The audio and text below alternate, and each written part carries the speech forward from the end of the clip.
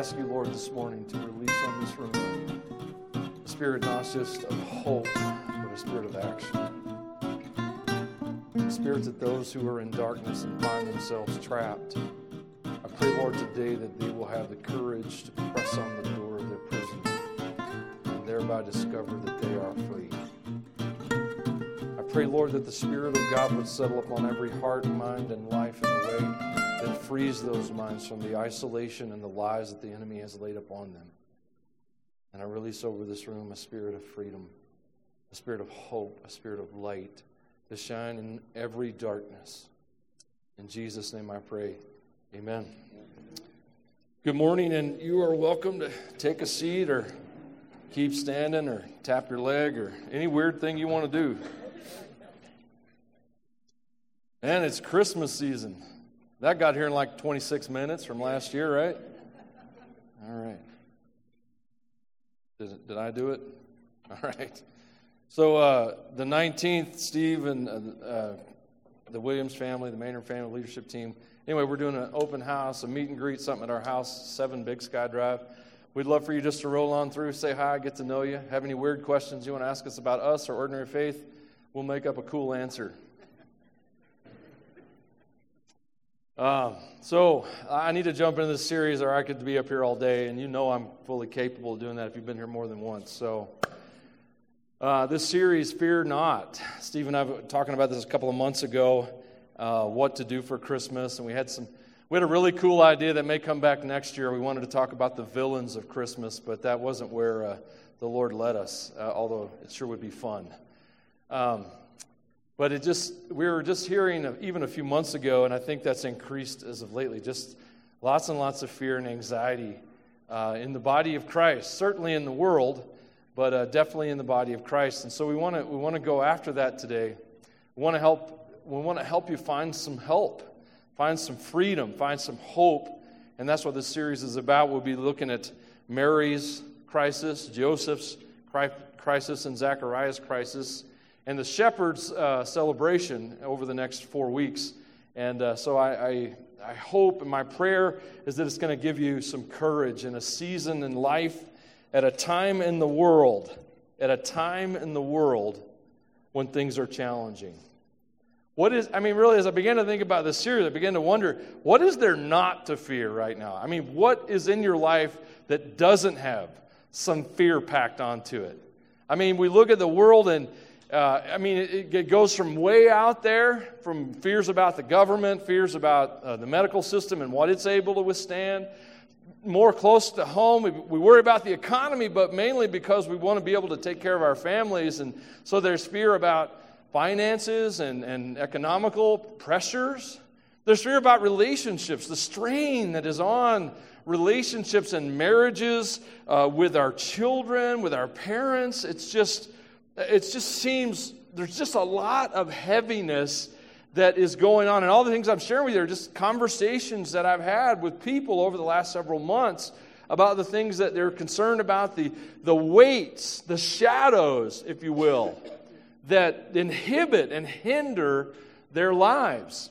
And there's just this crazy amount of fear of what things could be. And that is what it's really about, is that things are changing. And I know things are always changing, but I don't know that they've always been changing like they're changing right now, at least not in a way they're impacting us right now. And everyone loves change that they control. We all love change that we're in control of, and we all hate change that we're not in control of. And so as you look at the world in which you live and you look around in your life, your sphere, your community, your country, your world, because what's happening is global, how are you supposed to deal with all of that? I mean, is it okay to be afraid? Is anxiety, should we just accept, well, this is just that the new normal is one that's filled with anxiety? Are we supposed to just embrace this as how we're supposed to live now with a lot of fear in our lives? And of course, I'm going to argue against that. I'm going to say that as a follower of Jesus, what you might call a Christian, but I like to I like to narrow Christian down from the terms that the world calls anybody a Christian that says they are. But as a follower of Jesus, I'm going to say that you are not supposed to be experiencing this world like everybody else is. Stuff's going on that's rattling everybody, and it's not supposed to be rattling you like that. There's some things that you can do, some things that you can think about that are going to move your mindset, shift your thinking from a place of anxiety to a place of peace that doesn't need circumstances to comply. Now, I know that sounds like a huge brass ring to reach for. It sounds crazy to think that I could live at peace even though there's chaos around me. But that's exactly what Christians have done for millennia now. Learn to live at peace no matter what's happening. Because we as Christians, Paul put it this way, he says, we live by faith and not by sight. We live by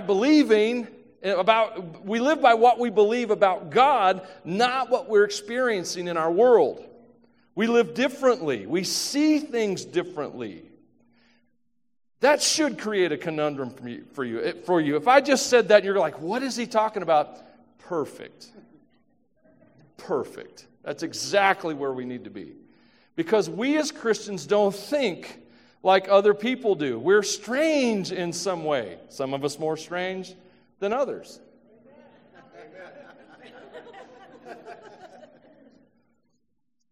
We have a God who cares about us. You understand that, right? We have a God who cares about us. I can't imagine what life would be if you didn't believe that there was a God who cared about you.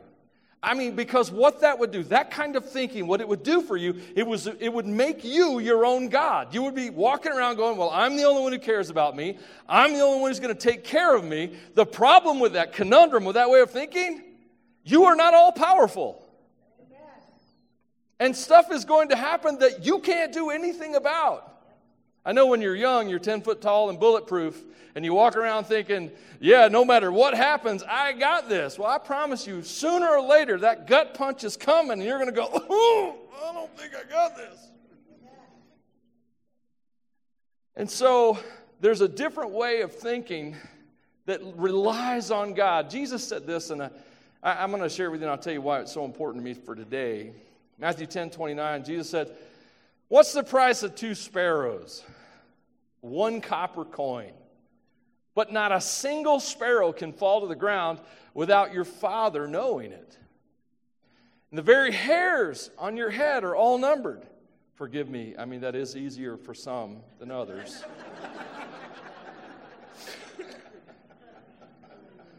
So don't be afraid. You're more valuable to God than a whole flock of sparrows.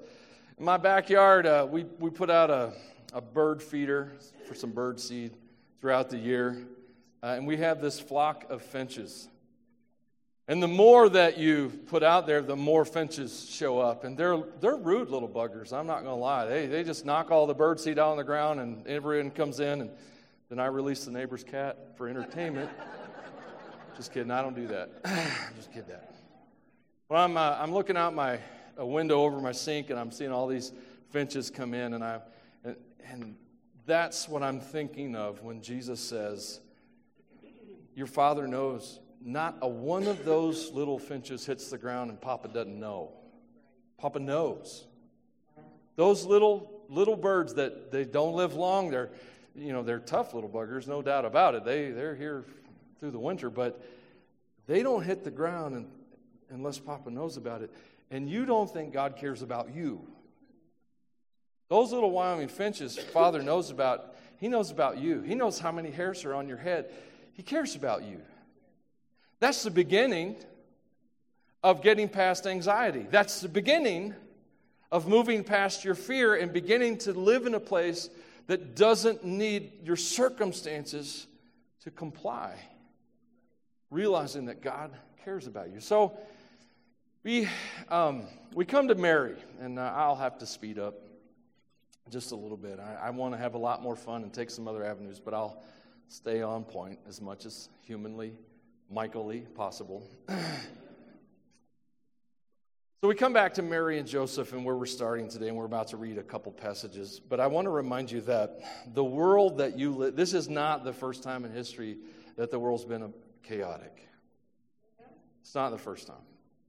Won't be the last time. Unless Jesus comes back, it won't be the last time. Jesus comes back, there won't be any democracies, no socialists, communists. There'll just be Jesus. There'll be a monarchy rule, and we don't have to worry about it anymore. Okay, so I like the sound of that. It's not the first time. So let's back up the clock. Let's get into Jesus' story a little bit. Nation of Israel is the nation that's about to give birth to the Christ, the Messiah, the promised one, the deliverer that had been promised since the fall, since Genesis chapter 3. And so the nation of Israel they're on their own land, but they are not in charge of their own lives when we step into the story. And even worse than that, and I think really what begins the story, is that for 400 years, 4 centuries, there had been no fresh word from God. Which is just it's a terrifying concept when your nation is begun by a personal visit from God to your great, however many great-grandpa Abraham, and everything about your story is based on personal revelations, visits, encounters, demonstrations, supernatural expressions, supernatural armies, and your whole national history is based on these amazing, miraculous things, and then for 400 years, nothing. No prophet, no one speaking for God. It's just a very depressing time. The people are waiting. They're also in their country, but they're not in charge of their lives. The nation of Rome, the power of Rome, is their boss. So you have Roman soldiers walking the streets and enforcing Roman laws at their leisure, at their whim. And so they're walking the streets, oppressing the people. You have a temple, your own temple, the place of your worship. Your own nation didn't even build it. Herod, who was a wicked, evil man, he's the one who actually built the temple that your nation worships in. So I just want you to wrap your head around the fact that the nation of Israel, when all these events are happening, is a mess. There's no security. There's not much in the way of hope. It was a dark season. And not only that, the nation of Israel was so divided. You had the Pharisees that if you've read much of the Bible, you've heard them talked about. They're very religious, very conservative. They took the first 5 books of the Bible, which had 613 laws in it, and they said, well, that's not enough laws. Let's add thousands more. They sound like Congress, don't they? And let's make everybody do those things. And then the Sadducees were the other division sect, and they didn't accept all those extra laws, but they didn't believe in anything supernatural. They didn't believe in resurrection. They didn't really believe in anything other than money. And so you have the Pharisees, who were the ones that looked right, looked conservative, but they were just hard and rule-driven. You have the Sadducees, who are more understanding of the law, but had a worse understanding of life. Then you had the Essenes, who were the people who lived out on their own. They were just like, we're out, and they went and lived in the Qumran community, I don't know how you say it, it's something with a Q, and they're like, we're just going to copy the Bible, we're out of this. And then you had the Zealots, and they're like, we're going to blow up everything, we're blowing it up. We hate it all. This was the nation of Israel, man. You had 4 major sects, and riots were common. It was just a very unstable season in their life. And Q stage left, Mary and Joseph. Nobodies.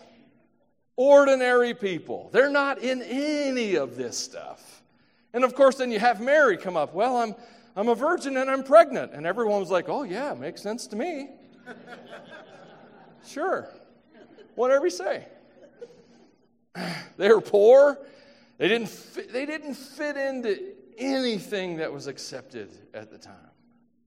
The Pharisees did not look at Mary and Joseph, and that did not fit their paradigm of how the Messiah was going to get to earth. It didn't fit anyone's religious beliefs or systems. They're poor, They don't have they don't have a lot of resources. We'll get into Joseph a little bit next week and why we know they didn't have a lot of resources. On top of that, here you got the Mary Joseph drama. I'm pregnant, Holy Spirit did it, I'm still a virgin, right? Then you have the government stepping in because they're very helpful, and they're going, hey, since you're having trouble, we're going to introduce a tax and a census. This will be amazing. You can come and give us all your money. And so they have to travel to Bethlehem and all this stuff. And then, of course, don't forget the Herod threat, where he finds out about him and he just wants to kill everybody. This is the setup for the Christmas story. You get that, right? I mean, we make it, and it is Silent Night, Holy Night. It is Oh Holy Night. It is a starry night. It is the wise men and go tell it on the mountain. It is all of that stuff. But what you don't understand, the reason all of that stuff is so cool is because the backdrop is so cruel. So hard. And that's the beginning of the story. Luke 1:26. In the 6 months of Elizabeth's pregnancy, and we'll get to that in a couple weeks. I'm saving it till later for some reasons and such. God sent the angel Gabriel to Nazareth, a village in Galilee, to a virgin named Mary. She was engaged to be married to a man named Joseph, a descendant of King David. Gabriel appeared to her and said, "Greetings, favored woman, the Lord is with you." We'll come back to that verse out of a few different translations later. Confused and disturbed, can you imagine? You're seeing an angel. "Greetings! You're awesome! Heaven loves you!" Do you know me? I haven't seen you on Facebook or anything. I don't know you. I think someone hacked God's account. Confused and disturbed, Mary tried to think what the angel could mean. "Don't be afraid, Mary," the angel told her, "for you have found favor with God." Let me Michaelize this for you, which is definitely not inspired. You are God's favorite. Every time you hit that word favor, just throw in that line. You are God's favorite. Sometimes God just interrupts your life, doesn't he? Sometimes your life gets interrupted and it's God. Sometimes your life gets interrupted and it's not God, but we still blame God. Right? But even if your life is interrupted by something that's not God, God's going to take that thing and do something incredible with it. So any interruption that comes in your life, you can apply the things we're about to talk about. Whether it came from God, your own stupidity, or an assault of the enemy, doesn't matter. God can take everything and will take everything and work it out for good in this world and in your life. So as I was thinking about this interruption Mary's enduring, she's just doing her life, and an angel shows up. She's a bit confused. He tells her who she is. We'll come back to that in just a minute. But here God just decides to pop into Mary's life and change everything, change the trajectory. Do you realize that Mary had hopes and dreams? Do you realize that Mary had expectations for her future? She was about to marry a man. She was going to get on with life. She was going to become a mother. She was going to do what the women in that culture did. That this was the beginning of adulthood for Mary. This was her expectation. This was the plan. And God shows up and says, "There's another plan. I'm interrupting what you got going on so I can do what needs to be going on." And so God interrupts. And I was thinking about this interruption, and the question that God posed to me as I'm thinking through this is, he's like, "Michael, I have to interrupt people. There's no other way into their life." Think about it. We fill every second of our life with doing, escaping, relaxing, vacationing, working, chasing, running. Seriously, have you looked at your calendar for December this month? Have you looked at this month's calendar? Mine? It's awful. I don't want to do it. It's like, tear that out, throw it away. Let's start in January. How else is God supposed to get in our life? Because we fill it up so full. But even if you don't, because Mary was Jewish, she was from Israel, they took at least one day a week, the Sabbath week, and they silenced their lives. They at least had one day that they took to inhale. And if I could bring that back, I would. And so when God interrupts, we have to think about why he's interrupting, you know. Steve shared this with me, so I thought I'd make it in the sermon. Gloria Gaither, she said, God's in the interruptions in life and very seldom in our plans. And if you think about it, isn't that kind of true? Our greatest seasons of growth came in the unexpected seasons. Our greatest seasons of peace came in the unexpected.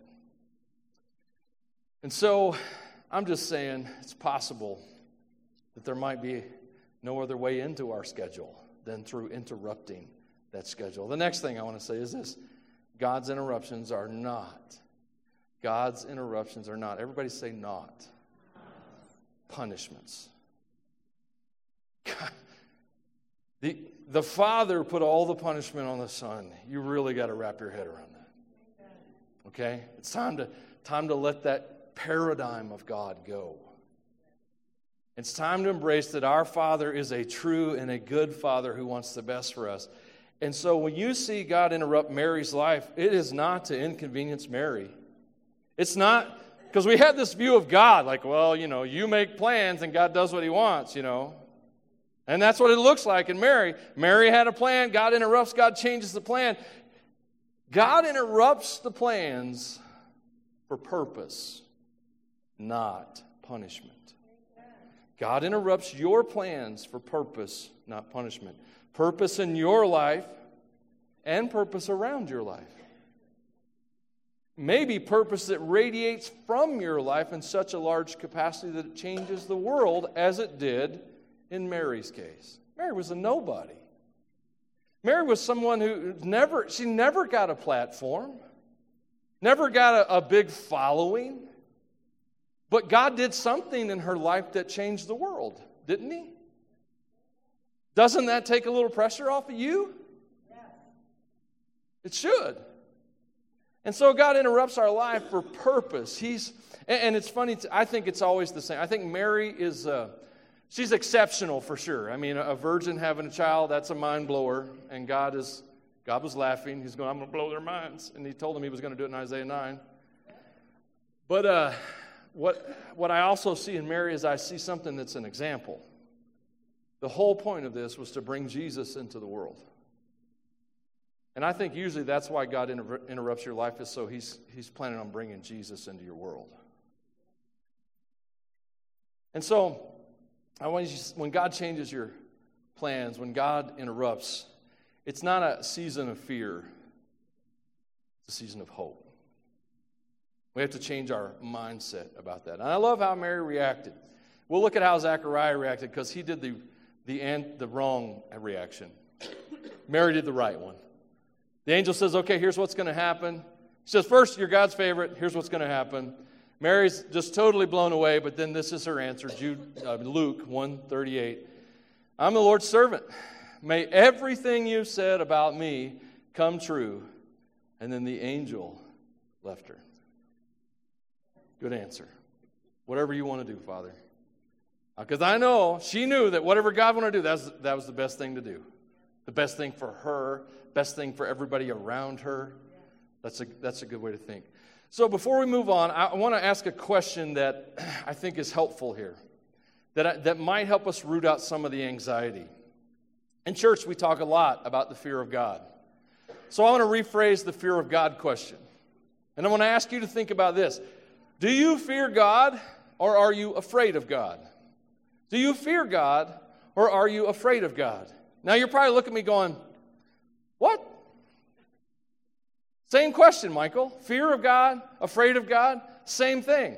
No, they're not. They're actually not the same thing. You see, a fear of God promotes a respect of who God is. See, God is the final judge. Everybody's going to stand before God at some point in your life. I mean, God is the final judge. He has the final say in life. He's awesome. He's beyond your wildest imagination. A few weeks ago, my wife, family, we took Cayman. It was 3 weeks ago. Who knows who we took? But anyway, we went down to Moab, Utah. And if you're from Utah, I'm not slandering your state. I'm just saying I like to say "ooh" instead of "you." All right. And so we went down to Moab, Utah, and we went to Dead Horse Point. There's dead horses or something about that. They used to run wild horses off the point, and they died at the bottom. But anyway, we went to check it out. You know, we had a day. Cayman wasn't up for walking, so we had to do some driving. It was a better plan. And so we went out there. And we're on this point. I don't know if you've ever been there, but it's wow. I mean, you see stuff like that, and you're like, Dad knows what he's doing. And so, I mean, it's beautiful. I mean, the colors, the deep reds, and there was some green in the valleys and the river running through there. But it's up there, you know. And we were walking around. We had Cayman. We were held on to him both hands and ankles at the same time, you know. Because you never know, man. He gets an idea in his head and things happen. And we didn't want them to happen at this altitude. And so we're walking around this point and checking out the views. And some of it has some guardrails and some of it doesn't, you know. And it was awesome. And that's the correct word for what it was. We use awesome all the time and we have minimized it, but it was awesome. And it invoked a reverence, a deep respect for the view and for the moment. And the thing, though, I'm in this moment and I'm not alone. There are scores of people, probably another 50 people around. And my wife and I and Cayman are just awe-stricken by the view. And I see these folks who are younger than me, so that doesn't hit a group at all, because younger than me is a long range, okay? And I see them out there, and they're at this beautiful place, and do you know what they're doing? They're taking selfies. I don't know if you guys know this or not, but when I was young, no one took selfies. First of all, it took weeks to get the film delivered, so you had no idea. If you got it right. I mean, what are all these pictures of your ceiling? Then they put you remember they put mirrors on cameras? And then but then all you got was your nose hair for a while. And I'm sorry, memory lane. I'm sorry. All right. They're out there and they're in the midst of this beautiful place. And they're taking selfies. And if you've ever done this, it's not a judgment on you, but I want to show you an irreverence in it. Here's this beautiful place, this awesome place. Let me insert myself here. See, let me put someone I truly love here, which is me. We actually had to leave because people were literally hanging off the rocks taking selfies, and I'm like, my dad. I'm wanting to drag people away from the edge, you know. And the fear of God is that. It's an appreciation of who God is, His power, His role in the universe, the fact that we can't quite comprehend who He is. That's the fear of God. Afraid of God is that you think that God is out to get you. That God is somehow in the throne rooms of heaven looking at ways to make your life more uncomfortable or more miserable or something like that. And afraid of God is whenever trouble comes in your life, God did it because He doesn't understand me. I did something wrong and He's punishing me. All these kinds of ideologies. So if you have this afraid of God concept going on within you, anxiety is running high in your life right now. You're looking at the world and you're seeing God's judgment everywhere. I'm going to tell you where the world is right. This is a Michael Maynard opinion. It's not meant to be political. Everything that's going wrong in the world, God hasn't had to do anything. We've done this to ourselves. Okay? And so, no judgment for me. I'm just telling you, God is a God who is the final judge, yes. But we're in a season where God is bringing people to Him, not running people away from Him. And so, it's an important question to ask. Luke 1:39. We'll jump on to the next part here, or I'll be here all day, and we don't have all day. I even have a lunch appointment today.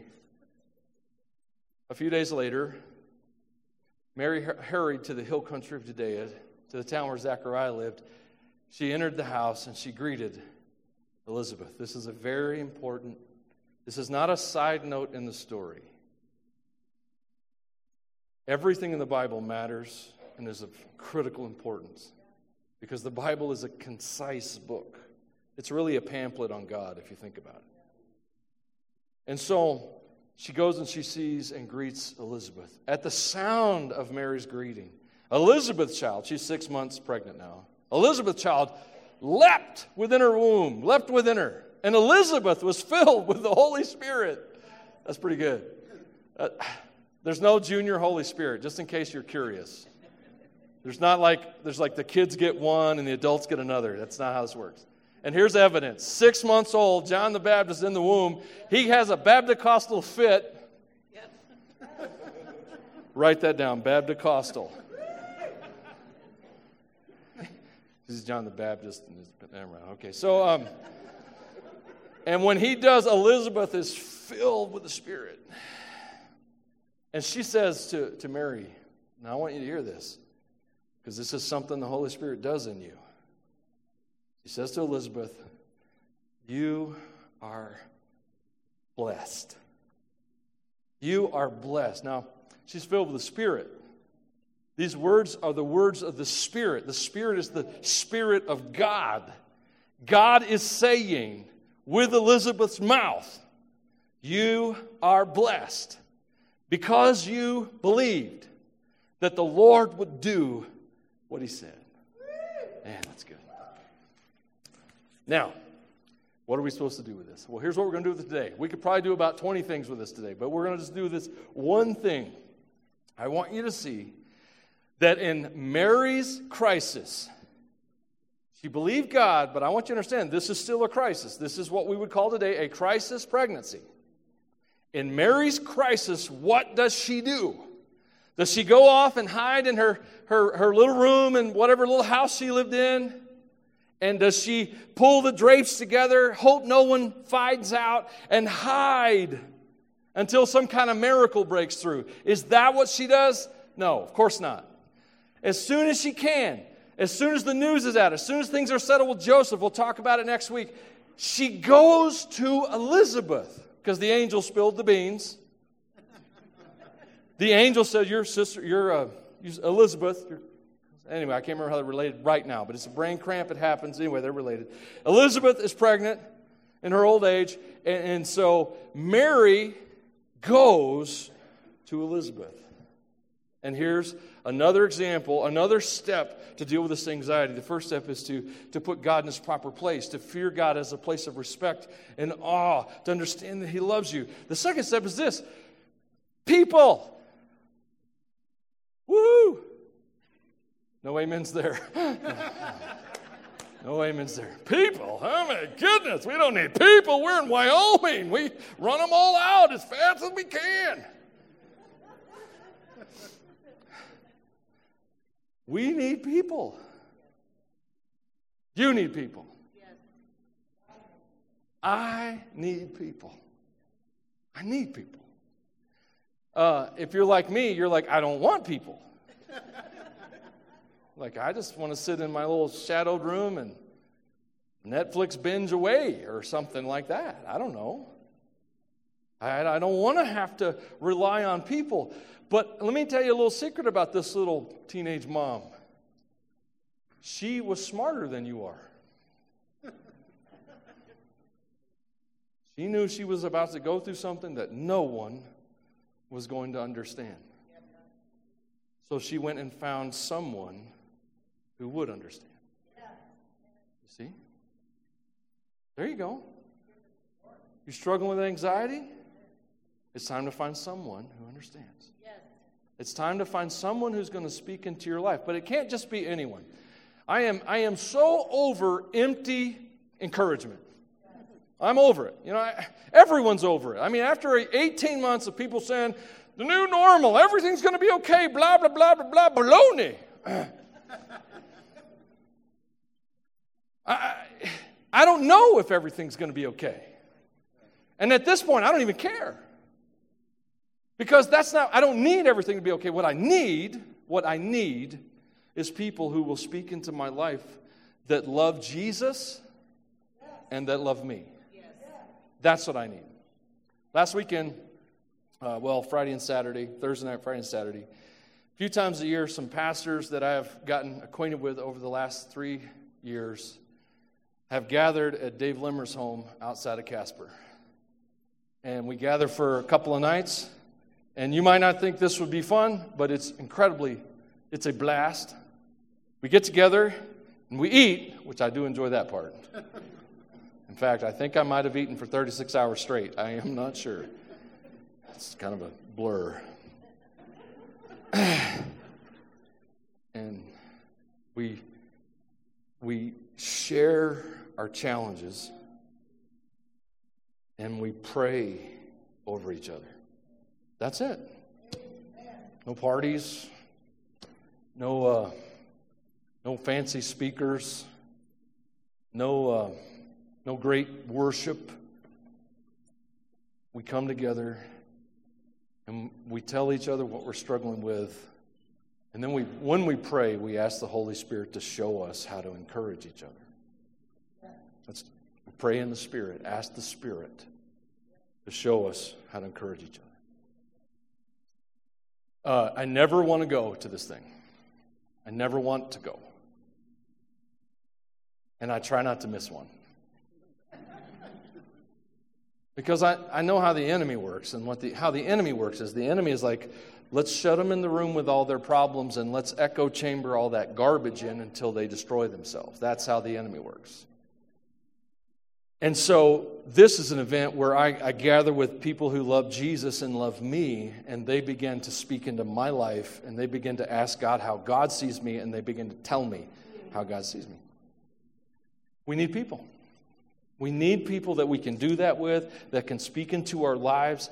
The enemy loves to isolate, and that is not what church is about. The whole point of the ecclesia, please get used to that word, we're going to use it a lot next year. The ecclesia is about people around people loving God and loving people.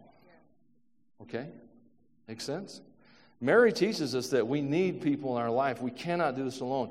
If that is you, if you're sitting there right now and you're going through some junk, and this is how it is, guys. Either you just went through some junk, you're in the middle of some junk, or you're about to go through some junk. It's always there, one of those places, okay? If you're in the middle of some junk in your life right now and you're trying to do that in the dark by yourself, stop it. Stop it.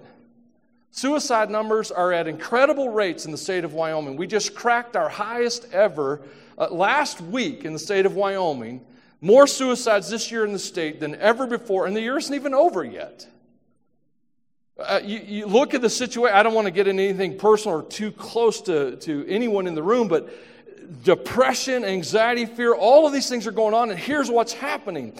You're struggling inside. Young people, young adults, hear me. You're struggling inside. Your heart is broken. You're afraid. And you think no one will understand.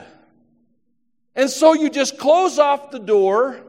If you do have someone you're talking to, you're usually echoing it to someone who's echoing the same thing back to you, rather than someone who's giving you hope. You got to come out of that. What I would love to do is crack that lie that you're in this by yourself, that you're all alone and no one understands. I wish I could crack that lie for a minute so the light of Jesus could get through and you could see that Jesus died for this too. He busted this too. The lies that are destroying you right now are lies. It is not true. I know, when I was young, when I was in teenage years, I never thought my parents could understand. Like, man, you don't know what I'm going through. You have never been young. You have always been old. Always. Well, the hilarious thing is, my dad was 37 when I moved out. I'm like 50 now, and I think of who I was at 37, and all I was an old teenager at 37, you know? Like, man. But anyway, my dad, I just want you to know, and parents, if I can encourage you, if your teenagers, your young adult children, even your younger children, if they crack the door on their life just even a little bit, you encourage them. Yes. Do not look for a reason to give them advice. Look for a reason to pick them up and hold them. And tell them you accept them because they're getting rejected hard. Just like you're getting rejected hard. They're getting rejected hard. Are they getting everything right in their lives? They're probably doing about as well as you did at their age. Right? And so you accept them, you embrace them, you step into that little crack they've given you, and you help them find the daylight. Get them whatever help that they need and step in and love and accept and embrace them. The Bible says in James 5:16, confess your sins to each other and pray for each other so that you may be healed. So that you may be healed. How many of you know that anxiety needs a healing? Fear needs a healing. Mental illness needs a healing. Earnest prayer of a righteous person has great power and produces wonderful results. I wish I could spend a lot more time here, but let me say, please hear me. Please, as a guy who is a consummate hermit, an introvert, I know you don't believe me, but anyone who knows me knows it's true, who can't handle a whole lot of stimulation, hear me. You need people. If it had not been for my wife and some people in our leadership of our church who have always fought for me, I honestly believe I would not be on this earth today because of the shadows that I let get too dark on my own. But I have a wife and some friends who are just stubborn enough and just the right amount of being jerks to come and drag my butt out of the shadows and into community. So thank you. They deserve that. So don't do this alone, okay?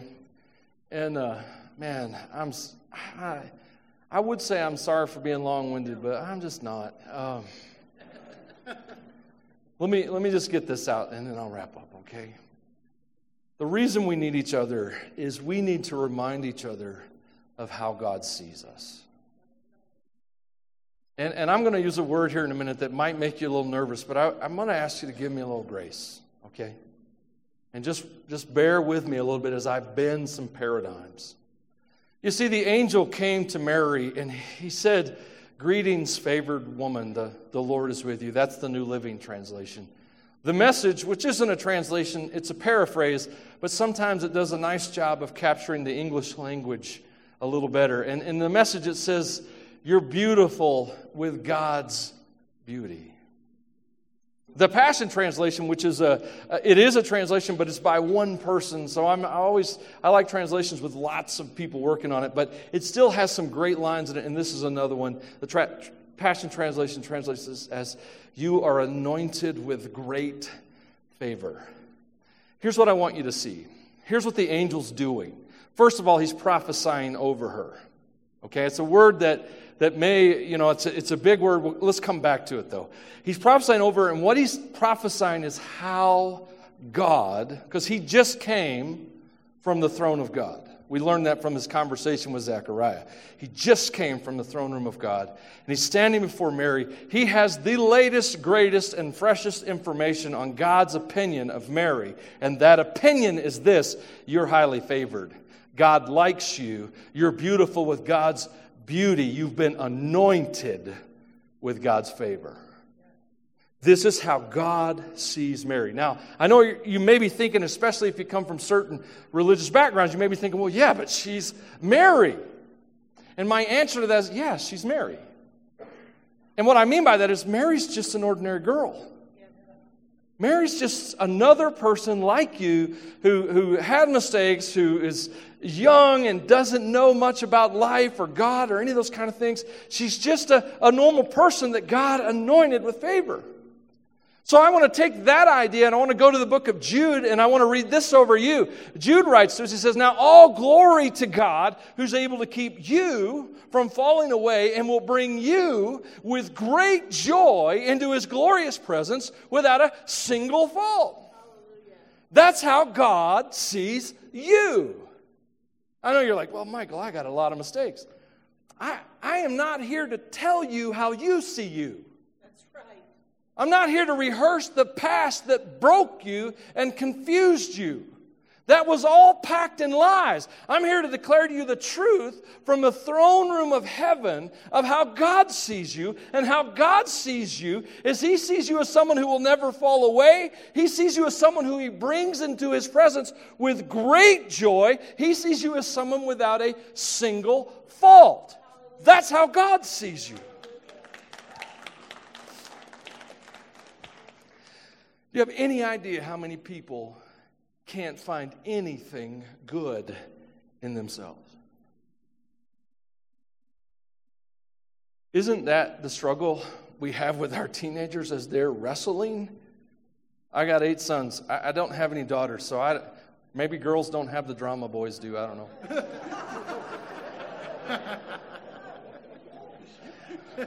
That was hilarious, wasn't it? That was hilarious. How many times have you seen them just get sucked down a hole where they can't see any value and beauty and worth in themselves? And those beautiful children that you love, you would do anything for. God sees them as someone that He can't wait till they get in His presence. He is anticipating the return of those children into His presence. He can't wait. He sees them without a single fault. Everything He sees in them is beautiful and strong and mighty and victorious. He sees you differently than you see you. What if?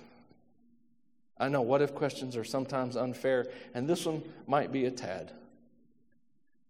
But what if the ecclesia, the church, the body in Christ, what if we began to tell each other how our Father sees us? What if we began to bring an encouragement that wasn't that empty stuff? It'll be okay, brother. I was talking to Brother Justin this morning, and I looked at him and I said, listen, man, I said, I know it's going to be okay. I just have no idea when. I don't know if it'll be this side of your tombstone or the next. Because we tell each other it'll be okay, and we really have no idea if it's going to be okay. But what if we could begin to, rather than to give, we don't know what to do. This is the reality. We don't know what to do. So we try not to do anything. We don't want to make it worse. And that's kind of a good call sometimes. But what if we did this instead? What if we began to fill our lives with the Bible and the Scriptures and began to just take notice of all the cool things God said about us? What if we started there? And then as we did that, we began to absorb what God said about us. What if we began to share that with people? What if we began to say, I know how you see you right now. But let me tell you how God sees you. I know you're discouraged right now and you don't have much courage. Can I can I give you some courage? I mean, I said earlier, you either just went through some stuff, you're in the middle of some stuff, or you're about to go through some stuff. What if somewhere in that stuff categorization, you began to just dish out some courage to everyone around you? What if you began to assume that everyone around you needed the same kind of courage you needed? And if no one gave it to you, you just give it to them. What I've learned about God is that we never lack in the things we learn to give away. What if we began to share with each other?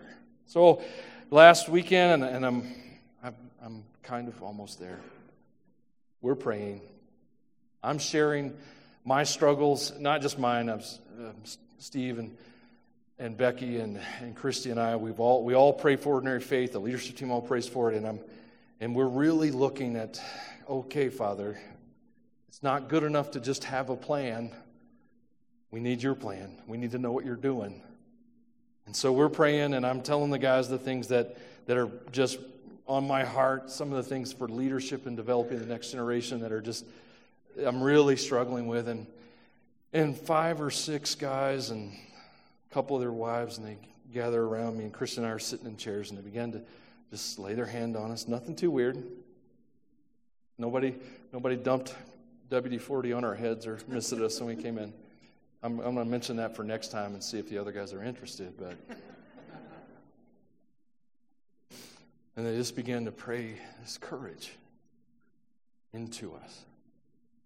And they began to tell us how God sees us and God sees His church. And they began to share with us scriptures and Bible stories that were coming to them as they were praying over us. And they began to take shape and they began to have meaning for our situation. It was, hold on to your seats. It was prophetic.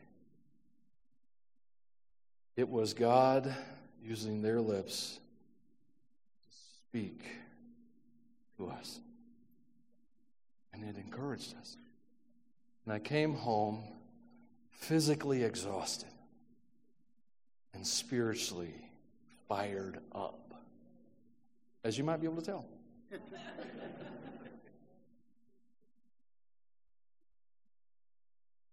I know there's a lot of fear in the world. I know God sees you. I know He has a better opinion of you than you do.